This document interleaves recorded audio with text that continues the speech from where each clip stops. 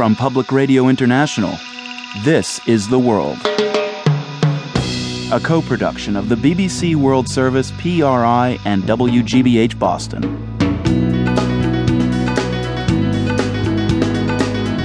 It's Friday, April 8th. I'm Marco Werman.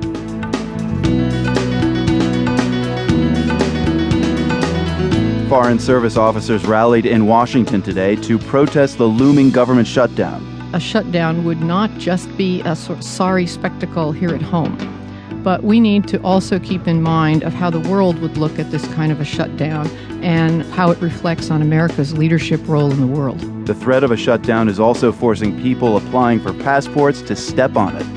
I don't have to travel for a couple weeks, but then it just dawned on me I better move. That's coming up. BBC News with Mike Cooper. More than 20 people have been killed in clashes between riot police and protesters in the Syrian city of Daraa. Security forces used live ammunition against thousands of anti-government demonstrators. There were reports of many wounded. Lina Sinjab reports. Eyewitnesses from the city of Daraa said the security forces opened fire on thousands of protesters who were calling for freedom. Demonstrators took to the streets across the country chanting Allah, Syria, freedom only.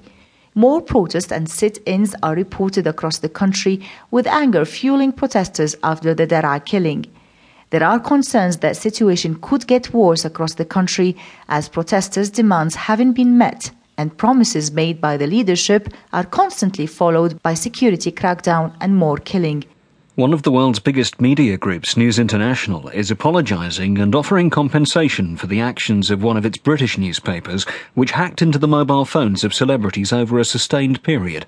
Here's Gabriel Gatehouse. These are sensational admissions that are likely to cost the newspaper tens of millions of dollars in compensation payments. The list of claimants includes film stars like the actress Sienna Miller and public figures such as the politician and former culture minister Tessa Jowell. A reporter and a private investigator at the News of the World had already been jailed in 2007 for hacking into voicemail messages left on mobile telephones. But the News of the World had always claimed that instances of hacking were isolated and that the pair acted without the knowledge of senior editors. It now appears that the problem went far further.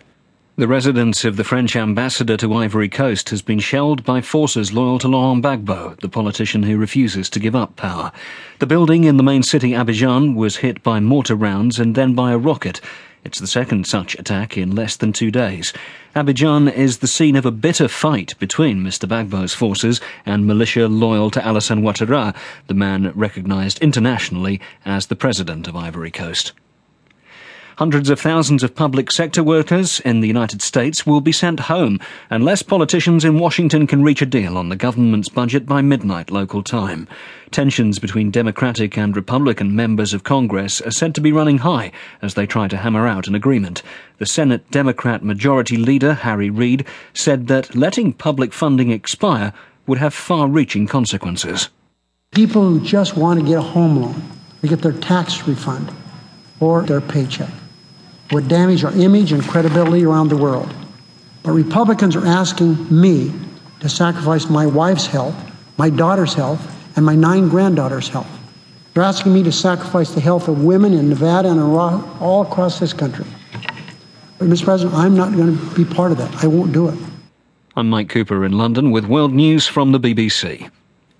Explosions have hit 2 towns in Nigeria on the eve of parliamentary elections. Several casualties were reported from a blast at Electoral Commission offices in the central town of Suleja. Officials said they thought it was a bomb attack. Earlier, a bomb went off in the northern city of Kaduna, killing 1 person. Several other explosive devices were defused by the security forces, who had warned of a plot to disrupt the elections.